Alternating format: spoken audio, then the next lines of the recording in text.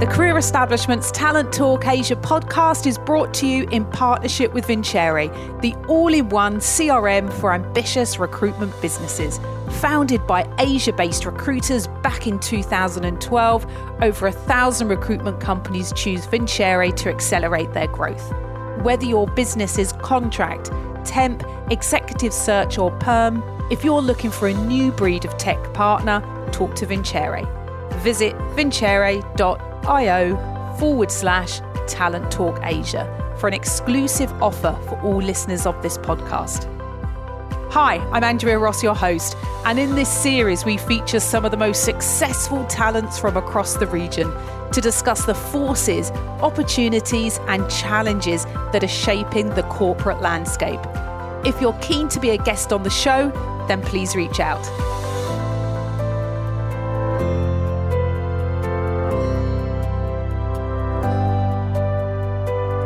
Hello, my name is Andrea Ross, your host for Talent Talk Asia and founder of the team building, leadership development and e-learning company, The Career Establishment. Join me for an exclusive conversation with Mark Francis, founder, director, advisor, associate producer of Silver Strand Executive Search, Cleverly Search and Zettle, an invoice financing platform based in Hong Kong. Mark will be sharing what his predictions are for the future of recruitment, what recruiters can be invested in now to pave a brighter and more secure future for themselves, and how having a finger in a few pies is a recipe for success.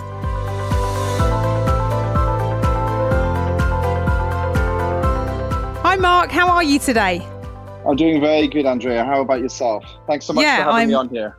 You're very welcome. You're very welcome. Now, we've not actually met before. We've spoken to each other for, probably about a year or so via LinkedIn, back and forward. And we sort of, obviously with all the riots and the pandemic and everything, that's kind of prevented us meeting. So I'm excited to have you on the show because there's lots of things that I want to know about what you're doing. You've got such an interesting background. So let's kick off. You were born in Hong Kong to a British father and an Eurasian mother. Talk me through, what was it like being brought up in Hong Kong? Yeah, I mean, look, Hong Kong, pre-handover was really quite an incredible place because you had this melting pot of cultures between the local Cantonese culture and then also the British influence. And, my father came over in 1969. He was sitting on a farm in Wales. It was cold and wet and miserable. And he thought, why am I doing this? And he saw an advert in the Times to go and be a police officer in Hong Kong. So he flew over, and my mother also, was born in what was then Ceylon. Her father was in the shipping industry, and he was actually offered a job in Hong Kong. So they moved out here. And, it's always been sort of looked upon as a place you go to try and either, achieve something big or something aspirational. It always kind of captures that environment. And, they met about a year after my dad arrived here. And, Hong Kong throughout the 70s and 80s was a really booming economy. There was so much going on. Its financial services market was rapidly expanding. So, growing up in Hong Kong, it was a very special time because, when your families or your parents are civil servants, back then actually you had a fantastic life, working in a sort of civil servant's lifestyle, having subsidized housing, subsidized education, which you just don't get anymore. No, that must have been really interesting. So your dad was a policeman in Wales, though, I gather. He didn't just become a policeman in Hong Kong, I gather. No. He was a 20-year-old man in university, and he saw an advert, and he came over and became a police officer. So he started as a 20-year-old in the police training school here. Wow, that is so interesting. Oh, my God. He would have so many great stories to tell. He does. Wow. He does. Not all of them, I think, are appropriate to share, to be honest with you. No, probably not. No, probably not. So, I mean, there's that term that quite a few people use, which is this third-party kid. Or third culture kids. Third party, third culture kid. So, obviously that's sort of individuals raised in a culture other than parents or their culture or their country. So, do you sort of relate to that, or how do you feel about that term, first of all? To be honest with you, I would totally agree with that statement because, I was born in Hong Kong. I've got permanent residency. I have a British passport for my father. Obviously used to go back to the UK every year. Well, I've got many relatives, but, definitely growing up in Hong Kong, the majority of the population, speaks Cantonese natively. There is a very large minority who still speak very good English, but Cantonese is still the number one spoken language on the streets of the city. So in that sense, you kind of sometimes do feel like a bit of an outsider. Although it's your home, and although you still have a lot of shared experiences, there is always that feeling in the background. So I think myself, growing up and going to school here, as well as a lot of my friends who also grew up in a similar environment, they would definitely feel that they were third culture kids. Probably the embodiment of the term, actually. Would that have been different? I mean, do you speak Cantonese? Sikong Siu Siu. I speak a little bit. A little bit. Okay. Yeah. So if you were fluent in it, do you think that would have? Would you have considered? Would you have sort of experienced things a little bit differently? Because I know a lot of people say if you really, completely immerse yourself and you know the language, you can view that home quite differently. Do you sort of face that? Do you think you would have that if you spoke it? So a lot of my best friends. So I got married 3 years ago, and I was looking at the photo of the wedding day, and my wife was also born and brought up in Hong Kong, and I was also born here. And I looked at all of my groomsmen, and all but one were Eurasians who were, funny enough, half Chinese. So they are all, or the vast majority of them, were able to speak Cantonese. So, they also have got a similar experience, but they actually can still, engage and speak it fluently. And even they do also feel, I think, that they are third culture kids. There is that difference. Even though on the weekend, of course, they'll have, family meals. They'll go for yum cha, as they call it, and have dim sum with the family on a Sunday and maybe play mahjong. They still have that culture. But they do still feel somewhat different to it, particularly if one of the parents was British, Australian, or an American. So I do think that's it is something that comes up. But for me, I still consider Hong Kong to be my home. It's where I was born, it's where I grew up. Yeah, for sure. I go to the UK pretty much every year. I've got a lot of relatives there, and I have a British passport. And I have lived in in the UK, both in London as well as in Cardiff. But, definitely throughout my life, even when I've lived overseas, there was always that kind of yearning to come back to the city. There is a pull that Hong Kong has and has had for decades. Yeah. And so in what ways has this type of upbringing impacted your life, do you think? I think if I really look at it, probably the one thing it gave me is from a very early age, a very conscious idea that we lived in a globalized world. We are constantly connected to people overseas. We're able to visit other countries. These kind of options are available to you. Now, that could be due to perhaps the particular upbringing that I was lucky enough to have, where I was able to get those opportunities. I'm conscious of that. But definitely, I think that it made you feel immediately a part of a broader world, because you have a nationality of one place where you don't live. You're born up in another city, but you're not necessarily a national of that particular place either. And also a lot of the cultural influence that we used to get growing up here in the 80s and 90s, most of it actually was American. It was American television, American sports, right? Even though it was a British colony, the largest influence actually came in from US culture. So you kind of got that clash. Singapore at times. I think Singapore can be a bit like that as well, yeah. Yeah, absolutely. Yeah. That's really interesting. Now, you just looking at your background, you studied in Cardiff, your undergrad, and then you went and spent a year in China teaching adults to speak English. So talk me through what motivated you to do that. I guess, look, again, being from Hong Kong, of course, always on the doorstep of China, the growth of Hong Kong was based upon the opening up of the Chinese economy for 4 decades. So, when I moved to Cardiff, I'd always intended to actually go and spend some time in China straight after university, because I really wanted to pick up some Mandarin. I just could tell that it was already been spoken by, at that point, over 1 billion people. That was only going to increase over the next few years. Even back in sort of 2000, 2002, I think most people knew that the Chinese economy was revving up, and it was going to have a larger influence in the world as it does now. So the idea was to go there, try and pick up a decent level of Mandarin, and then, after that experience, be able to use it in business, ideally. So when I was living in Shanghai, I did speak some pretty decent, Mandarin, because when you're there, particularly back in 2005, there really wasn't much in English. So you're forced to kind of learn Mandarin, to get around. Whereas I think in Hong Kong, because of the fact that it is an official language still, perhaps people do get a little bit lazier here. But in China, you've got to pick up the language. So for that year, it was pretty decent actually. But that was 15 years ago now. So have you not kept it up? Have you kept it up or not? I can look if I was speaking Mandarin for a few days in China, a lot of it would flow back pretty quickly. Yeah. In the office in Hong Kong, about half the office speak Mandarin on a daily basis, and I do pick up on the conversations. I sort of have an idea of what's being discussed. Oh, so they can't talk about you then? No, they can't. They can't take the mickey out of me behind my back. So, would you encourage your own kids to go and do that, finish uni, and go and have an experience like that? I think so. I mean, people do things like go on a gap year. I mean, it wasn't a gap year. I was working full time.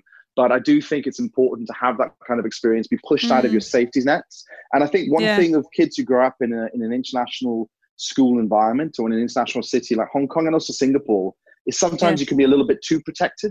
It's almost too safe, right? And sometimes you need to get out there a little bit and just experience a little bit more of the real world.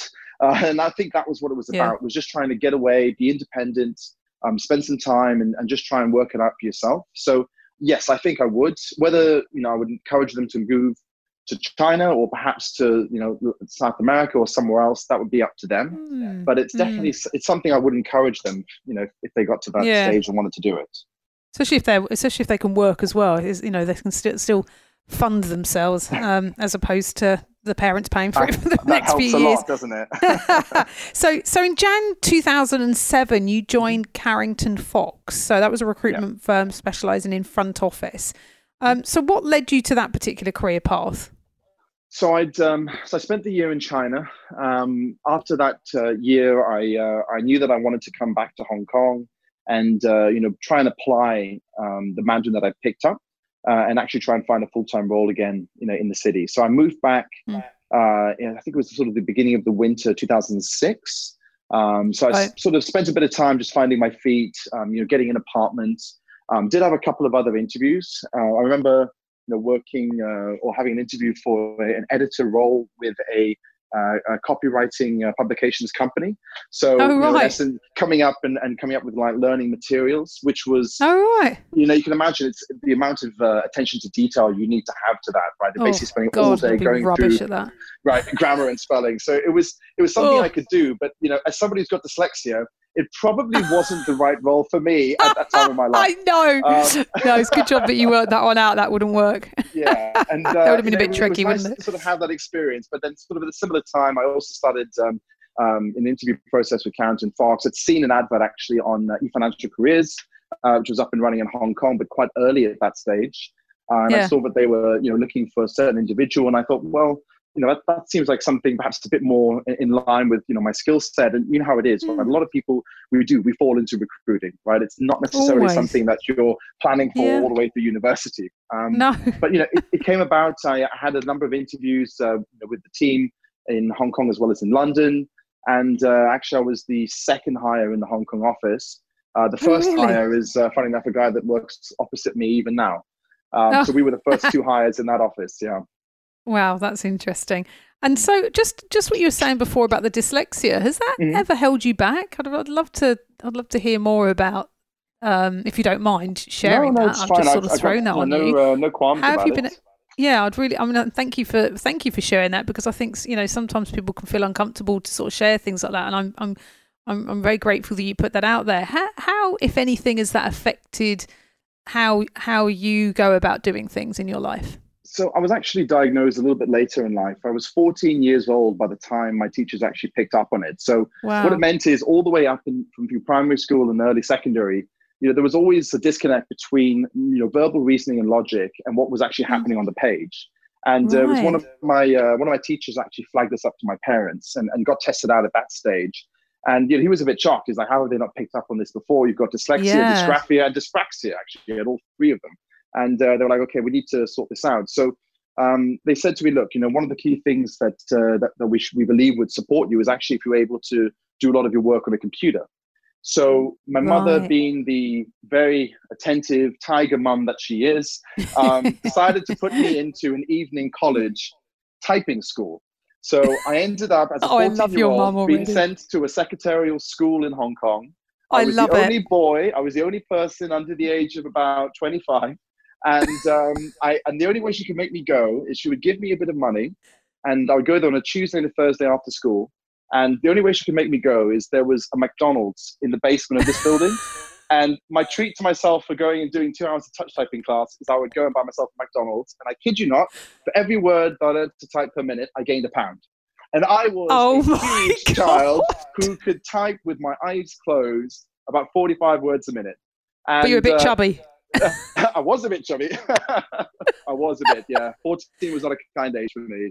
But it helped a lot because now, when I'm on the phone to somebody, I can have my eyes closed and I can just type and the whole conversation is there recorded. Now, I know there's technology that can do it these days, but, starting out in recruitment, that was actually a really useful skill because I didn't need to write out my notes.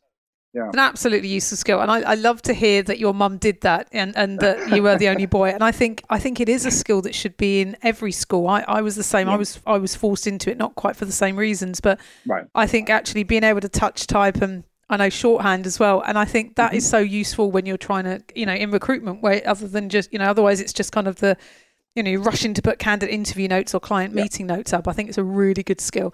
Thank you for sharing that. I thought that was really interesting. So, so you joined in the front office side. You obviously knew nothing about one, recruitment, and two, anything about front office, right? Mm-hmm. So talk me through a little bit more about the role that you were doing and how you kind of picked everything up. Yeah, so, they started us off and the pathway that Carrington Fox ran was, you started off as a researcher, worked your way up through that, right? Researcher, senior researcher, junior consultant, all the way up to principal consultant. So over the sort of 5 years I was there, that was the pathway I had. The first 2 years, as they are, I think, in general in recruitment, were the most difficult. There was a huge learning curve that you have to go through. I was very lucky that my managing director at the time, Rupert, was very very attentive, very patient. He definitely helped give me a lot of guidance, and that really helped. There was a lot of reading materials. There was a lot of mentoring, mirroring as well. Watching how he was interacting with candidates and clients, and really that's useful. How it is. You just have to be a sponge, don't you? You just have to be a sponge, absorb as much as you can. And obviously you get on the phone, you start speaking to candidates, you overcome your fears, your concerns about rejection, and you just speak to people. And that's the best way. You continue, you learn, and you try and do your own learning outside of work. And that's kind of how it is. Even though if you don't necessarily have, or certainly back then, if you didn't have that background, you could pick it up. You just had to have the commitment and put in the work. Yeah. You're not expected to actually do any trades, are you? So not necessarily. You have to understand what they're doing, but you don't have to. Yeah, understand, but not necessarily be able to do it. So I'm really intrigued in that you set up your own recruitment firm. You left there to go and build Silverstrand Executive Search at the age of 28. That's right. So I'm really interested to know. Oh my God, you had the balls of steel to do that. What prompted you to go it alone? So the main reason for it actually was the global financial crisis, 2008, 2009. What happened then? We were sort of 2.5 years, or just over 2 years into our recruitment journey. We'd seen the bull market. We'd seen 2-year guaranteed bonuses, all sorts of incredible deals going around. And then everything sort of stopped. And in Asia, there was a delay. It hit in the US and in Europe first, and then eventually it hit in Asia towards the end of 2008. And, really things got quite dark. I remember the office in Hong Kong went from about 12 people to 4. It was pretty dramatic in how much they had to cut people. And, really, they said to us, they said, look, this is the way it is. You've got to eat what you kill. Otherwise, there could be further cuts to the business. And, myself and even now my business partner, Dennis, we just went out there, we went into the market and we started to speak to people and understand where was the market moves happening, where was there still demand. Now, for myself, I looked into the buy side. So I approached hedge funds, I approached prop trading firms, organizations that at that time actually were taking advantage of the fact that banks were making a number of cuts and they were picking up a lot of talent, without necessarily having to put out large guaranteed packages. So that there was still a market for that in Asia. And my business partner, Dennis, actually, he is a native Mandarin Cantonese. So he went and reached out to a lot of the local firms. So we'd actually already built up a client base of ourselves. And 2009 was actually a very good year for us. I think that was one of the best years I'd had because we found where the demand was coming from and we got in there quite quickly. So that experience, I think, showed us that we knew how to build out a client base and had done it at quite an early age already. So, in 2012, when we were sort of discussing, is this the right time? Should we go and do this? We've said to ourselves, look, we've already done this. We've built the client base, ourselves. We know how to do it. And we built a decent reputation. And I thought, look, let's just go and do it ourselves. And the way it works is, and this is something I'm a big believer of, is having a co-partner. Some entrepreneurs, they want to do everything themselves. They want to manage it all themselves. It's my business. But for me, I enjoy working with people. I enjoy working with different individuals, right? So you have to balance out the personalities. And I think where I might take more risk, Dennis is more risk adverse, and I would take more risk. And you find the happy medium. You tend to make the right decisions over time. Yeah, as long as you probably stretch him in certain areas, but he pulls you back when you need sort of reining in on things, probably. Correct. Yeah, it is in essence that, and it actually worked quite nicely. So we knew that we could do this together, and that's what we did. So 2012, we went out, we set up our own office. It was this tiny office, in Central. Where was that? It was just between Central and Sheung-Wan. So just a little bit out of the main CBD. In the same area now? Are you in the same area now, or you moved? We've moved twice since then. Yeah. Right. So it's similar area, not too far away, but a similar spot. And back then it was just these 2 desks and a window, and that was the room. And it was pretty intense for the first, certainly for the first couple of years. And what does that business look like now? Like, what does Silverstrand represent in the market? Tell us a little bit more about it. Yeah, so Silverstrand, financial services focused, with a heavy emphasis on the buy side. So the vast majority of our clients are hedge funds, prop trading firms, and family offices. Now, one thing is targeting a specific niche, and we went into that market and we know it well. But I think one of the other things that we are focused on was, of course, doing everything with integrity, following the right procedures and processes, but also using technology at a very early stage. And this is something that we were always conscious of. We always wanted to try and incorporate tech into the recruitment process. So, like back in 2015, we actually built a scraping algorithm, an SFC scraping algorithm that would actually scrape the SFC database in Hong Kong, and it would create a moving map of every licensed individual from type 1 to 9 and all the organizations that they worked at, which allowed us to sort of use it as a lead generation tool. So, we would do things like this just because we saw a gap in the market for it. We didn't know a tool like that existed. Did you sell it? And it's actually now incorporated into a slightly different business. So it still works, but it's underneath a different name. Back then it was called Grapevine Daily. So we ran that for a couple of years. So that was, one of the things that we did that was quite different. And I think that's sort of something we always wanted to have is with our team is, there's so many executive search firms out there, right? There is a low barrier to entry. It can be done, and people are entrepreneurial. They're good salespeople. They want to build a business. So it's sort of how do you have an edge, or what can you do to differentiate yourself or provide a different service? So that was one of the routes that we saw, was trying to utilize technology and make the use of all these tools to offer something a little bit different. So I suppose that was one of the things we enjoyed doing. But that must be something you're quite passionate about, that you not everyone would just necessarily think of something like that, right?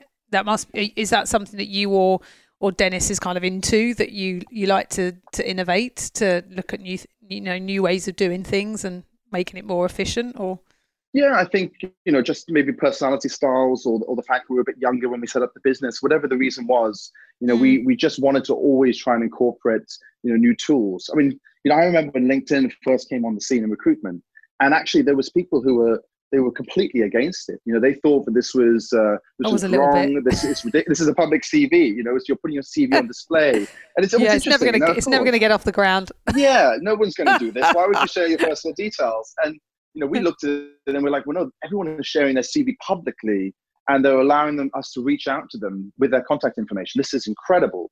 And there was sort of that divide. I remember seeing that. And sort of. There's always sort of early adopters, right? The early adoption is a type of personality, and I guess we were just one of those people. We wanted to try out these new technologies and see which works and what could improve the process. When you first set up in 2012, what were sort of your key goals for sort of the first year and the second year? I'm interested to know, because I always think it's for people that are thinking of setting up businesses, it's always good to sort of get an idea of kind of what your priorities at that stage. I'll be honest with you, it was survival in the first year. It was just about survival. To pay the rent every month? Yeah, we just wanted to pay the bills, My business partner at the time had just got married. I think he was getting ready for his first kid. There was a lot going on in our lives. There's a lot going on in our lives. We just wanted to survive that first year. Right. And I think, also, I had a couple of things going on, and, personal wise, family wise at that time. So there was a lot of instability anyway, outside of work. So we just wanted work itself to be very stable. That was the key thing for us. We wanted to survive. When did it start getting stable.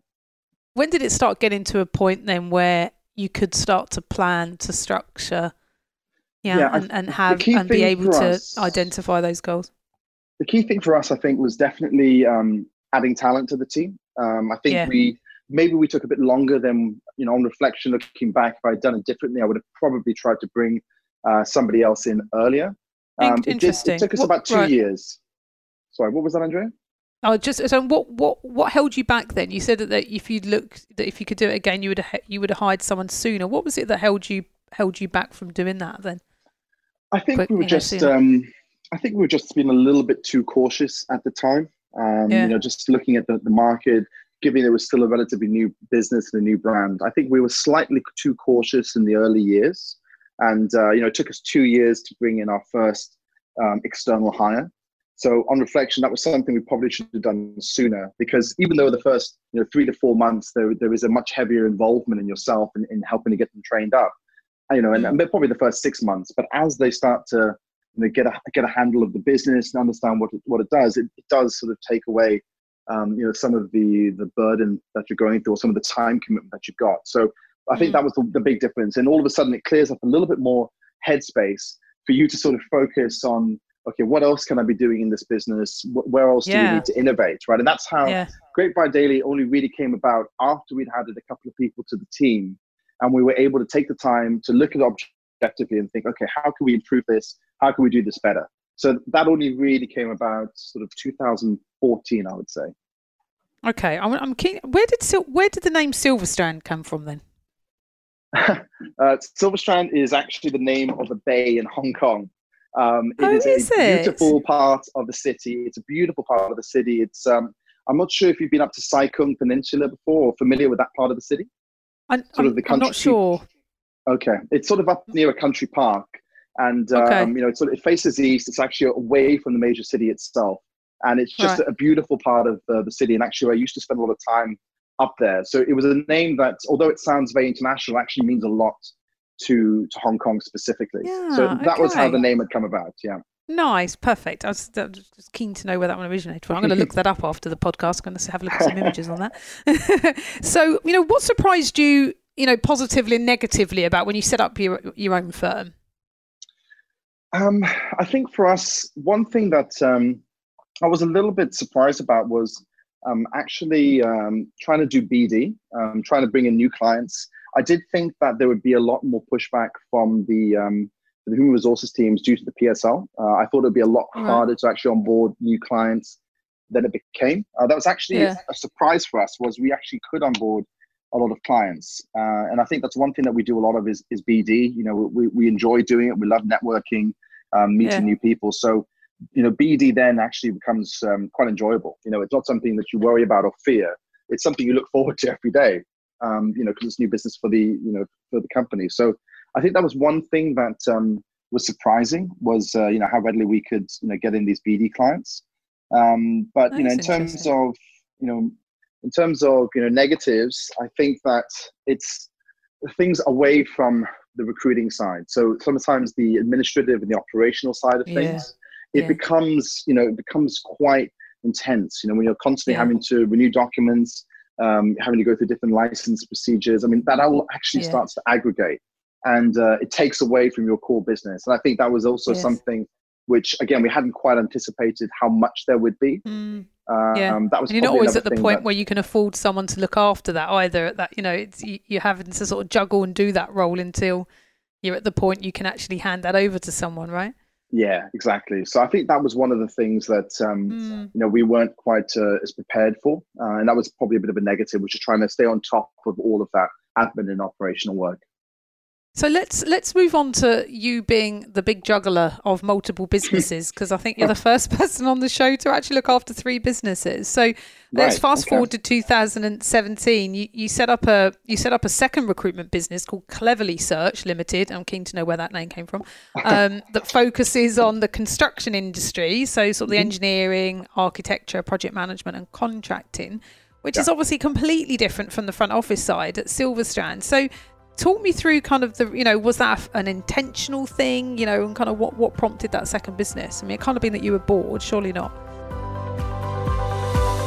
Talent Talk Asia is brought to you in partnership with Vincere, the all-in-one CRM for ambitious recruitment businesses.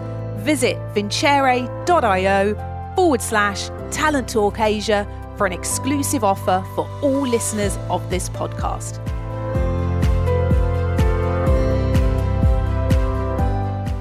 Yeah, I mean, look, Silverstrand was the core business that we set up initially. I had come from a finance recruitment background, so that made a lot of sense.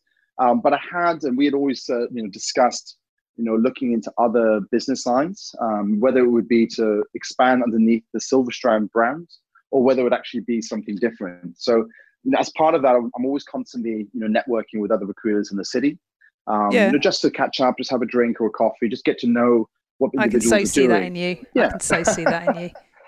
Natural networker. Well, it's just, you like to meet people, right? There's not always an agenda. You just want to get to know what they do, what their aspirations are.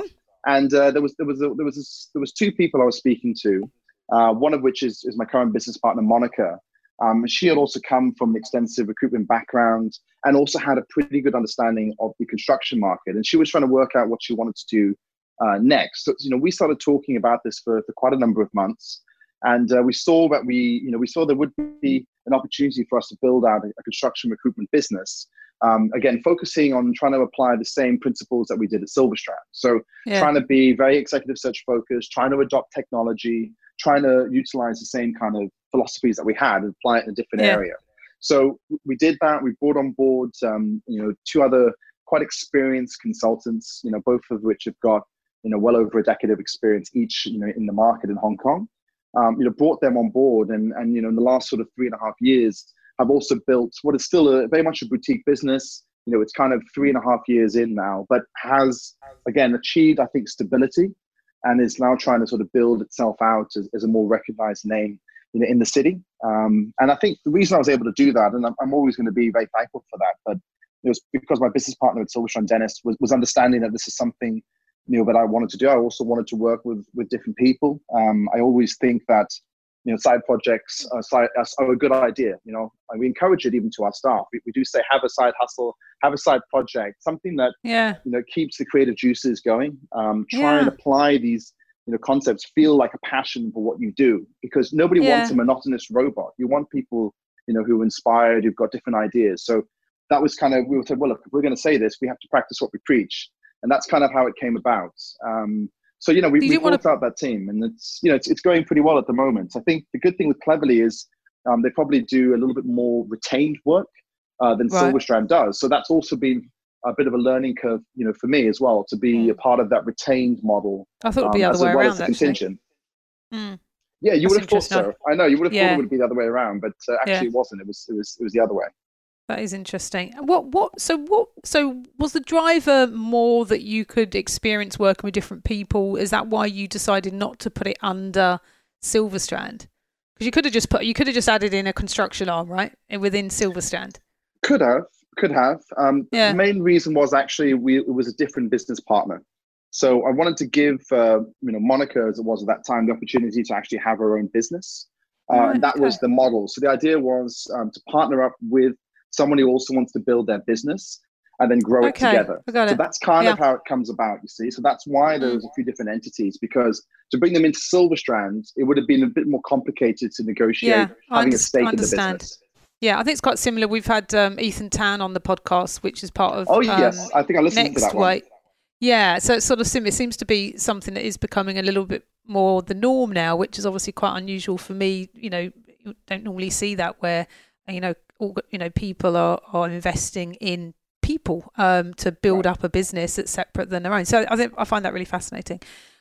So So some would say running two businesses hard enough. Then in 2008, you set up Zettle, which is an invoice financing business. Yeah. So again, why set it up? What was sort of the reason that prompted that? And why at that particular time? Okay, so it came about because with Silverstrand, we were looking at trying to set up a contracting book. And to do that, I wanted to have a trade finance agreement in place with a commercial bank. So I went to HSBC, Hang Seng, Standard Chartered, all of the large commercial banking departments in Hong Kong. And the problem was, because we were a privately owned recruitment business, so involved in human capital, we didn't have much in the way of a physical asset that we could post as collateral. And they didn't really know how to provide us with the kind of financing that we needed. And, as you know, the majority of the contracting business is still run by, the much larger established firms, some of the ex firms you've worked with, large listed recruitment companies, they actually have the large majority of the contracting market. Absolutely.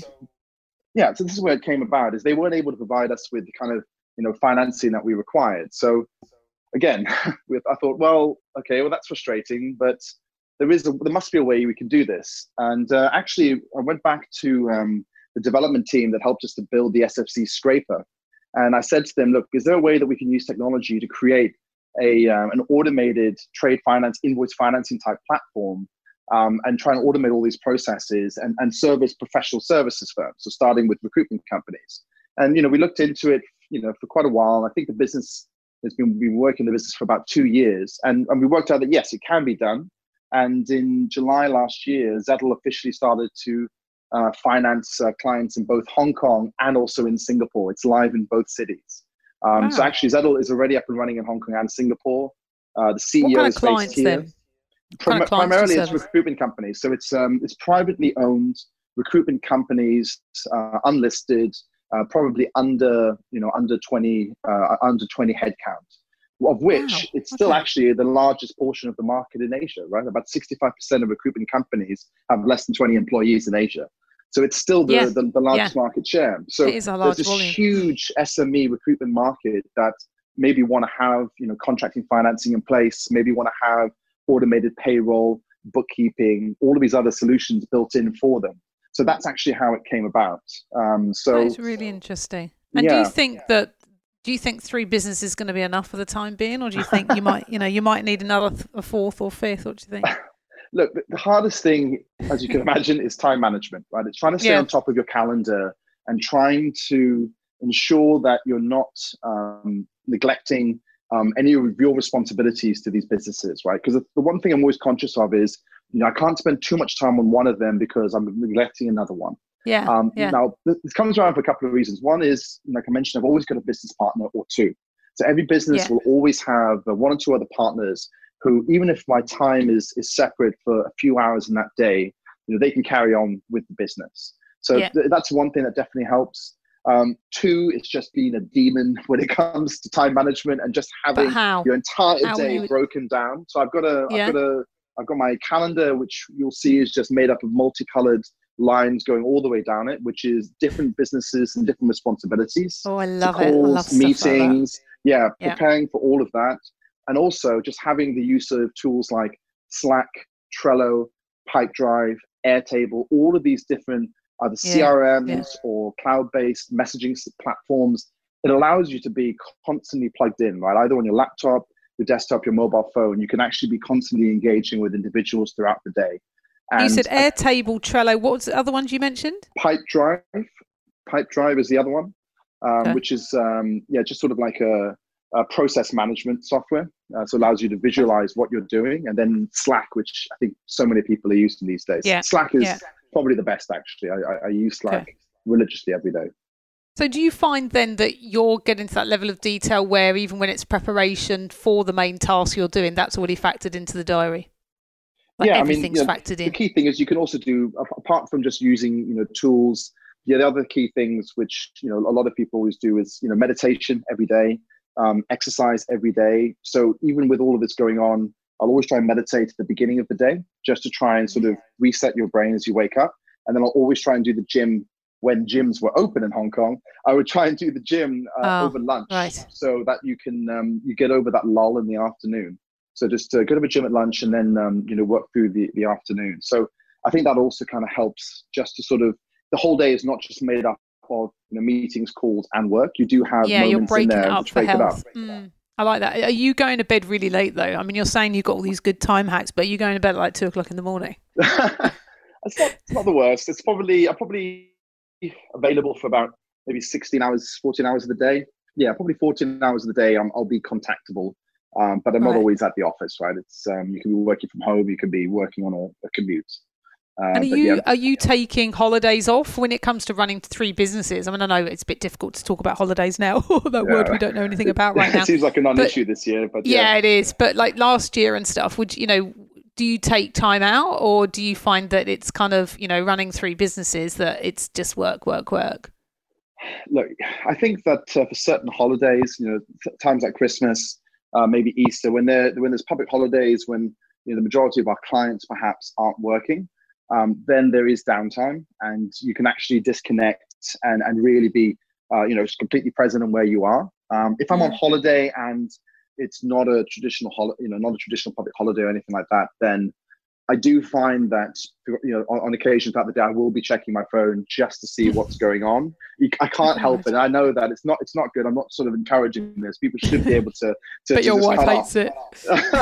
Well, actually, I'm lucky. She also works very hard. So right. I guess in that sense we can kind of support each other. Yeah. But yeah, that's probably the one thing that it's very hard to completely switch off, particularly if you know the offices are open. Yeah, no, I get that. And thanks for sharing some of those systems that you're using. I think that might be interesting. I'll put those in the show notes.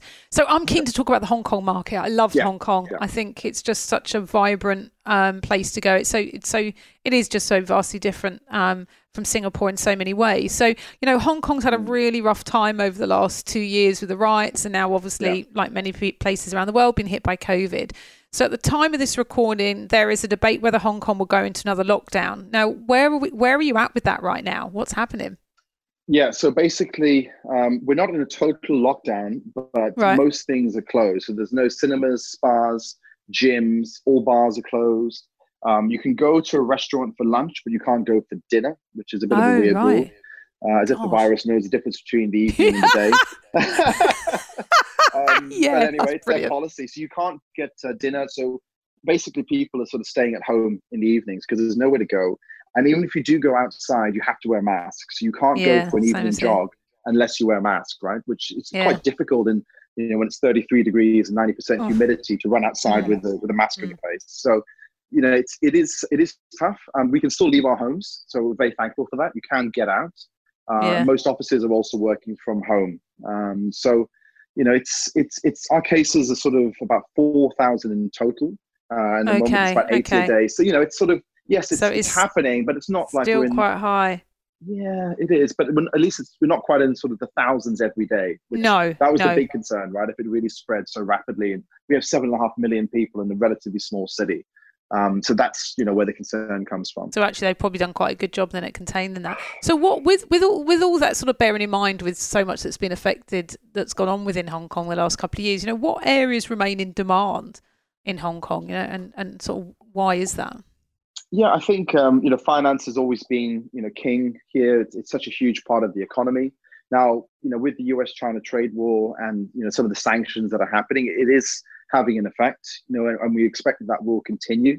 If you're a US bank dealing with certain customers in mainland China, whether it's commercial banking or private banking, it's going to affect your ability to service them effectively if for whatever reason you're not able to finance or process any of these transactions on your network. So although some of the US organizations or some of the more international institutions may need to perhaps pull out, there will always be other organizations that will step in because those clients still need to be serviced. Now, whether they are Chinese organizations or from elsewhere in the region, somebody will step in and sort of fill that gap. So we still see there being activity in the finance space.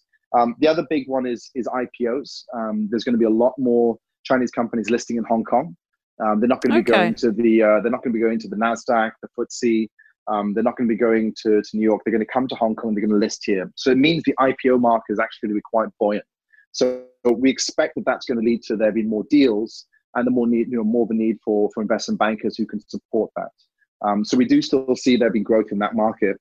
And then the other one, although we're not really doing it ourselves, but life sciences, there's still a huge growth in that space, and that's not going to change anytime soon. What about your construction and stuff as well? Because you're with Cleverly and stuff. What is there sort of government projects that are still going ahead, or? Yeah, it's one of the few things. One of the things the government can do to prop up the economy is obviously green light infrastructure projects. Yeah. So they've continued to do that. They just announced that Terminal 2 is going to be moving ahead. That's a huge multi-billion-dollar project that will take years. So the thing with the construction space, and it's interesting to see the difference between that and finance. They're looking at sort of 5 to 10 year horizons, right? It's so long term in their view. Finance is looking about how do I maintain profitability today, next week, next month. It's much shorter term in its view. So what it means is, although there has been a dip when, let's say, construction workers aren't able to be on site, or when people are working from home, it's harder to tender for a project, but it doesn't stop. It's just been delayed slightly. And if you look at it over a 10-year period, there will be a slight blip this year in terms of the time frame, but the projects are still moving ahead. And engineering firms, architecture firms, and contractors, they're all getting ready to work on that. So actually the market is still quite active. And with the Greater Bay Area integration, right, this big project they're working on, that's just going to mean closer integration between Hong Kong and all the other cities in the Pearl River Delta. Interesting. And so what have you seen that's declined then? What areas? Where have we seen a big decline? Well, definitely F&B, because of the fact that they're all shut. Retail also taking a hit, and obviously aviation. Hong Kong's a big aviation hub. There's been a huge hit there. I mean, Cathay had to just get a $5 billion loan, and there's been more struggles with the other airlines here. So those are probably the big three. What's been interesting is the government came out with a wage subsidy scheme a few months back. And, it actually worked. They're paying 50% of an employee's salary up to a cap of $9,000 per month. But, you aggregate that over hundreds of thousands of employees. So it's actually helped to maintain the employment rate of where it is so far. But that scheme expires at the end of September. So what we forecast, need to extend that, right? I think at the end of September, we'll start to see more cuts coming in because companies they will not be obligated to keep those staff anymore. So I think at the moment it's about 6.5% unemployment. That should shoot up, I think, by October. Oh gosh. Okay. Well, let's hope that they either extend that or there's light at the end of the tunnel. So the one sort of let's move forward to the topic of the future of recruitment, because I know we were talking about that before we when we were setting up the podcast, and as stated by the World Bank, robots are taking thousands of routine tasks and will start eliminating many low-skilled jobs in advanced and developed countries. So, our kids growing up now will work in jobs that may not even exist today. So, it's a pretty daunting thought. In what ways do you believe recruiters should invest in themselves to be ready for a new future? Yeah, I mean, this is the thing, right? Even when LinkedIn came on the scene, people were talking, is this the death of recruitment? And it wasn't. Recruitment revenues actually shot up. So, it's one of these things. I understand the concern, with the influence of AI, but I probably lean more towards the side of, yes, AI will disrupt and will probably eliminate a number of jobs. Whether it's, in terms of automating, factory processes or even, accounting and auditing work. But I do also believe it will create other opportunities. Whether they're all technology based, I do think there will be new jobs that will come available. So I lean that way. So what I think in terms of recruitment, we're already seeing a number of organizations out there that are trying to create, machine learning algorithms based upon AI that can actually look at a job description, look at a CV, and then automatically do, a word comparison and sort of try and come up with filters that will create, percentage of accuracy. How good is this profile for this role on paper? Yeah. So, that's on great. Paper. Oh, on great, right? I mean, that's great, but it doesn't take in any of the qualitative factors. It doesn't look at any sort of psychological metrics. There's always other factors that are missing. And although you can get psychometric examinations and all these other ways that people try and evaluate individuals, it's still a little bit too narrow, I think, in its focus. Yeah, I think people still hire for social skills, don't they? Which you can't see from necessarily algorithms. Yeah, they hire through their network. They hire because they like somebody. They hire because they've shown a certain aptitude that maybe didn't come up in their academics. So, I think that's important. It's not going to completely eliminate all of these recruiting jobs. I think it's one of those roles that it still involves heavy human touch, and it's quite hard to automate that process. So I still think, for recruiters, there's opportunities there. But the key thing is they have to be able to try and stay ahead of the curve, right? You have to be willing to reskill. Maybe you have to look at a completely different area. If your market, let's say if you're looking at accounting and finance, and for some reason that processes can be automated very quickly, or maybe even compliance, which can also then be automated quickly. Yeah. Perhaps you need to pivot into a different sector of the market, which will take longer, whether it's life sciences, whether it's legal, whether it's some other avenue. That's sort of what you have to be aware of. So I think people are going to have to be flexible and be willing to kind of reskill as perhaps their market starts to slow down. So that's probably the big one, I would say. No, I think that's a really good point. I mean, I'm even seeing the last few months quite a few people approaching me that are recruiters saying, is it worth me becoming a coach recruiter? Being still a recruiter, but but certifying as a coach or certifying in certain tools so that they can offer something different than pure recruitment, so that there's another reason why that client should be using them, which I think again is a good thing. As long as you keep up with that, and you're not, you're still keeping that kind of quality, and I think that's actually a good idea to be offering different things to clients. So yeah, I'm an absolutely big believer in making sure that people are kind of investing in that, because I think before you know it, those roles will look quite different. What do you believe clients will expect recruiters to deliver in the future? What do you think that's gonna, do you think that's gonna look different in the future? I mean, and I'm asking you as if you're like looking into a crystal ball, but I just think it's a good conversation to be chatting about. What do you think, Mark? Am I going to win the lottery next week? Look into my crystal ball. It's one of those things. I think that clients are going to probably demand more of recruiters moving forward. We talked about this, right? There's a lot more competition. There are limited barriers to entry, so there are thousands of recruitment companies, and you're competing against all these firms every day. So how do you compete with them? You could compete on price, but that's a zero-sum game. You just end up, selling yourself outside of a livelihood. You can compete on speed, but again, that's just either it's technology-based or you're not vetting candidates properly. So I think the best way is to try and be accountable. Try and be accountable to your clients about, okay, this is what I'm doing. This is the number of people I spoke to for this opportunity. This is how I try to vet them. You see some recruitment companies who do technology placements. They actually do a coding assessment in the office first before they even send that profile to the end client. They'll actually have somebody in the office who can do coding assessments to actually work out how good they are. If they're not good enough, they don't even send the profile. Whereas before, you might just get a technology candidate, you see on paper they can do it, you send it.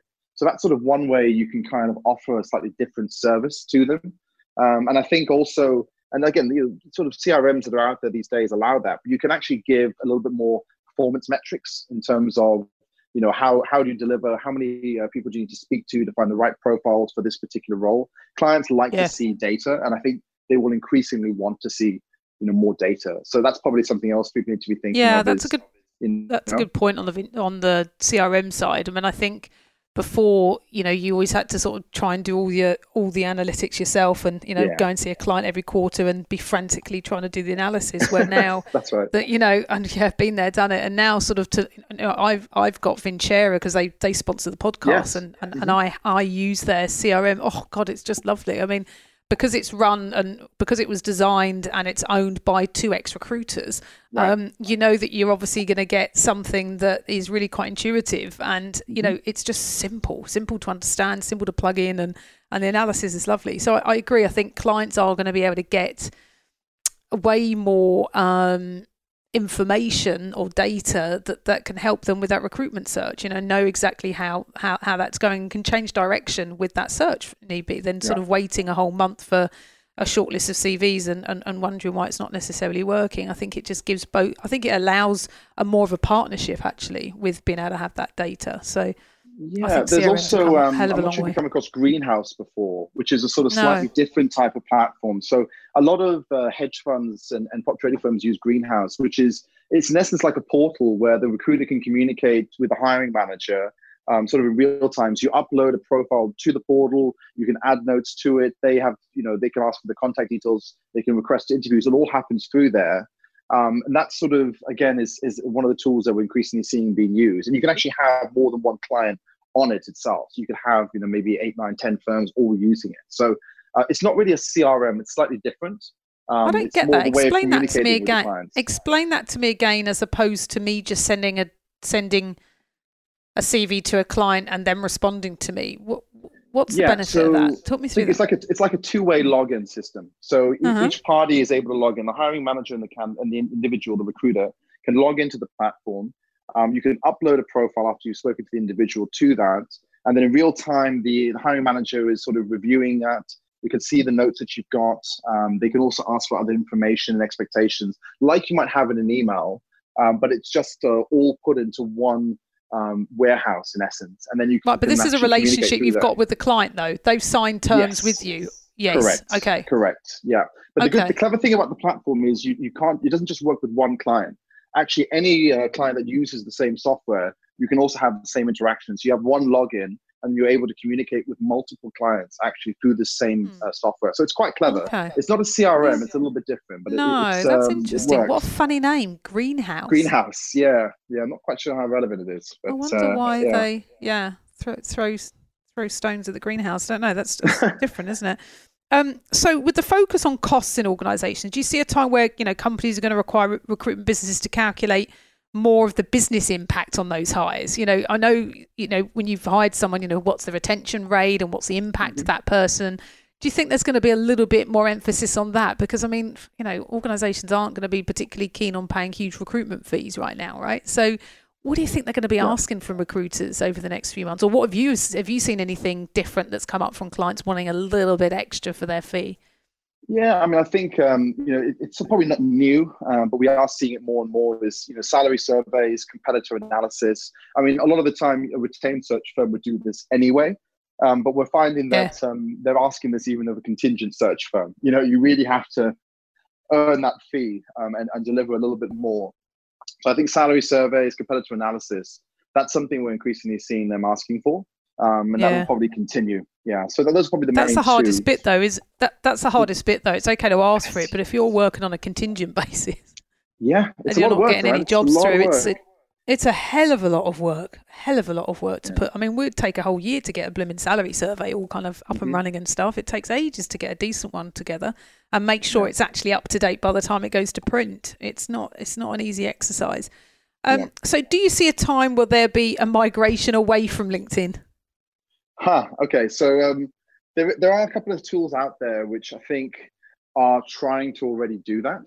They're probably already basing themselves on LinkedIn, but you could definitely do it, off that platform. So you get a lot of the referral rewards programs, like you used to get in a large organization. You refer somebody, they get hired by the organization, you get a nominal fee. So there are platforms out there now which are trying to sort of do that with the entire recruitment process, right? So there's a few firms out there that do that. And yes, okay, you could do it through LinkedIn, but actually it could be done through any social media. It could be done on Facebook, it could be done on Instagram, or even it could be done, off that. So those sort of platforms, you are seeing them. There's a number in the US I know that do that. Okay, that's interesting. So that's sort of something that I think recruitment firms will need to watch out for, because it's a very different market, and they do offer it at a very low fee as well. They don't call themselves recruitment firms; they're recruitment platforms. Right. Okay. That's something I think to watch out for, because in theory, in that case, you're just utilizing the referral network that you might have. Perhaps you never worked in the life sciences space, but you might know somebody who just does work in a pharmacy or works in a laboratory, and all of a sudden that is a network. And actually, by making introduction to that network, to this platform, you can be rewarded. So these types of tools are things people need to have to watch out for. Yeah, that's really interesting. There's another questions when it comes to vetting and things like that, right? In terms of how do you maintain the standard of those individuals. So that's something else to look out for. I think it's interesting when you're looking at the sort of the LinkedIn, because obviously, LinkedIn Recruiter, it's not cheap. And, there's a lot of costs on recruitment firms right now, right? And I doubt LinkedIn are reducing their rates during this time. No, I think everyone's been asking for that. They've cut a lot of people. Sure. Yeah, they've cut quite a lot of people, haven't they? 10% of their workforce, right? 2 weeks ago. Yeah. And Hong Kong they have, right? That's right. In Hong Kong they've left quite a lot of people. A few people I know who were let go. Yeah. So so we're getting near towards the end of the podcast, but I want to talk to you a little bit more about the very interesting thing on your LinkedIn, if anyone spotted it, was I want you to share with the listeners a project that you're involved with, which is the social movement. So talk me through this. Okay, so The Social Movement is an Amazon Prime docu-series that's going to be released on Earth Day 2021. It's also going to be available on iTunes and on a new streaming channel that's been launched called H2H, Human to Human. So Human to Human. Human to Human, H2H, yeah. So The Social Movement takes the process of Dragon's Den and The Apprentice, okay, but applies it in a very different way. So instead of trying to come on the show and showcase how good you are as an individual entrepreneur or business idea you're trying to pitch, what happened is they brought on board people from all over the world who flew into Montreal in the summer 2019 and were broken up into 4 teams, and you were given an impossible problem to try and solve. So they call it a moonshot problem. And the idea is if you had, say, 12 people 12 strangers who'd never met, and you gave them this huge global issue to try and solve, what would they do? What would be their process? Who would they speak to? Right. And you film them going through it. So, I came, and there was one other person from Hong Kong who also went over. There was people from Dubai, the UK. You're on the show. You're on the show. Yeah, I'm in the show in the first season. Yeah, I'm in one of the teams. So you're one of the 12. I'm one of the 12. Yes. Oh my God, 12. That's so exciting. It's really interesting. Yeah. And there was who did we have? We had there was all sorts of people. So we had this chief marketing officer from Procter & Gamble. We had the CEO of a CBD oil company that's listed in California. We had social media influencers with 1 million followers. There was all sorts of people, all sorts of walks of life, backgrounds. How did they find you? How did they get you on the show? The producer had actually produced a couple of other shows in the past, one of which was with James Caan and Lady Karen Brady, which was called Talent Masterclass, right? So he actually produced it. Chris Lavoie produced the show. And one of the people that was actually on that show is somebody that I know. Although she's based in the UK. So when he mentioned to that network that he was going to be looking to do a new show, and he particularly wanted people from overseas, she very kindly mentioned my name to him. So he actually reached out to me on LinkedIn, and we had about half a dozen very intense, deep conversations on Zoom. But, it was, I bought into the vision that he had for it. And, whether I'm not sure if I would have gone on Dragon's Den or The Apprentice necessarily. But when he explained to me what he wanted to do with this show, I was just blown away by it. I just thought, this is altruistic. It's something really sort of greater. And I wanted to be a part of it, So I'd love to know what that global problem is. I'd love to know what that... Can you say or not? I can say what were the 2 options we had. I probably shouldn't say which one we chose. So the 2 options we had, one was how do we create 100% child literacy? And the other one was how do we prevent AI from destroying humanity? Oh so it was interesting you asked about it. Wow. So, and basically that was sort of the first debate, was sort of which of these 2 questions you're going to answer. And then the idea is by the end of the week, you have to come up with a 14-page business plan with your 5-year financial forecast, all of your scientific rationale. And then on the final day, you did a pitch like Dragon's Den to a panel of secret judges. So it's intense. You've got a camera on you from about 7 a.m. until midnight. And then you repeat. So by the last day, you're just emotionally, physically drained. But it's such an incredible experience. You've built these lifelong relationships. And I'm still in contact with all of my team members now. We still speak every so often. And they've been renewed for season 2 is already going to film in October. And I just heard recently, I think they've been renewed for season 3, filming next April. So why is it not released then until next year? It was meant to come out this year, but because of COVID, they've had to delay it. I think they were going to try and do some extra re-edits for the series. I was going to say more people would watch it, right? Because people are at home. So that's what I was thinking. I thought surely we should speed this up and just get it out there. But I mean, if Tiger King can be number 1 on Netflix, I mean, anything can. Right. That was highly entertaining, though. That was really entertaining.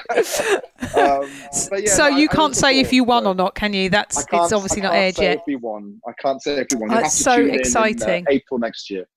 That's fantastic. I can't wait to find out more about that. That's really exciting. So we have got the last 5 rounds to do. We've got a couple of minutes and we're going to do some quick fire rounds. And this is quick. I did one recently. It wasn't so quick. So let's do it. Right. Okay. What podcast or book are you reading or listening to right now? Podcast, Playing the Inner Game by Michael Campion. Book, 21 Lessons for the 21st Century by Yuval Noah Harari. Oh my gosh, that sounds awesome. What piece of technology can you not be without other than your mobile phone? Headphones. Sorry, I'm cheating, but I need them. Yeah, fair enough. Well, what one piece of advice would you give to a new recruiter starting out in Hong Kong to be successful? I would say, be like a sponge, increase your knowledge base, and always be aware that you might need to reskill. Like it. What should you never ever do as a recruiter, and why? Okay, do not be a ninja. And I say ninja because I had this one hedge fund manager years ago who used to call him up, and we always had gone on very well. But he said, you recruiters, you're like ninjas. Come out of the dark with a roll, throw your ninja style roll at me, and then you disappear into the dark again. And I always sort of stuck with me. I was like, what? He's right. We shouldn't be like a ninja. We should be present. Always be engaged with the out in the light. Don't just come out of the blue, try and get something from them and disappear. Just constantly be engaging with them, build your network, be seen, be present. And I think that's how you'll be looked upon as a good and trusted recruiter. I love that. Thank you so much for your time being a guest on the show. Now, if you would like to get in contact with Mark Francis, then please check out the notes on this episode where his contact details will be found, or just head to LinkedIn, Mark Francis, or email m.francis@silverstrand.com.hk. I'm not going to give you all the other thousands of companies that he works for because we will be here all day. So if you've enjoyed the podcast, then don't be stingy. Share it with a friend. Change someone's perspective today. And if you have an interesting story to share and you're in the talent arena and you're keen to be a guest on the show, then please reach out. Thank you so much, Mark. It was awesome. Thank you for having me. Have a good day. You're absolutely welcome. You have been listening to Talent Talk Asia podcast by The Career Establishment. To learn more about The Career Establishment, our people, and our latest thinking, visit us at www.thecareerestablishment.com or find us on LinkedIn, Twitter, and Facebook.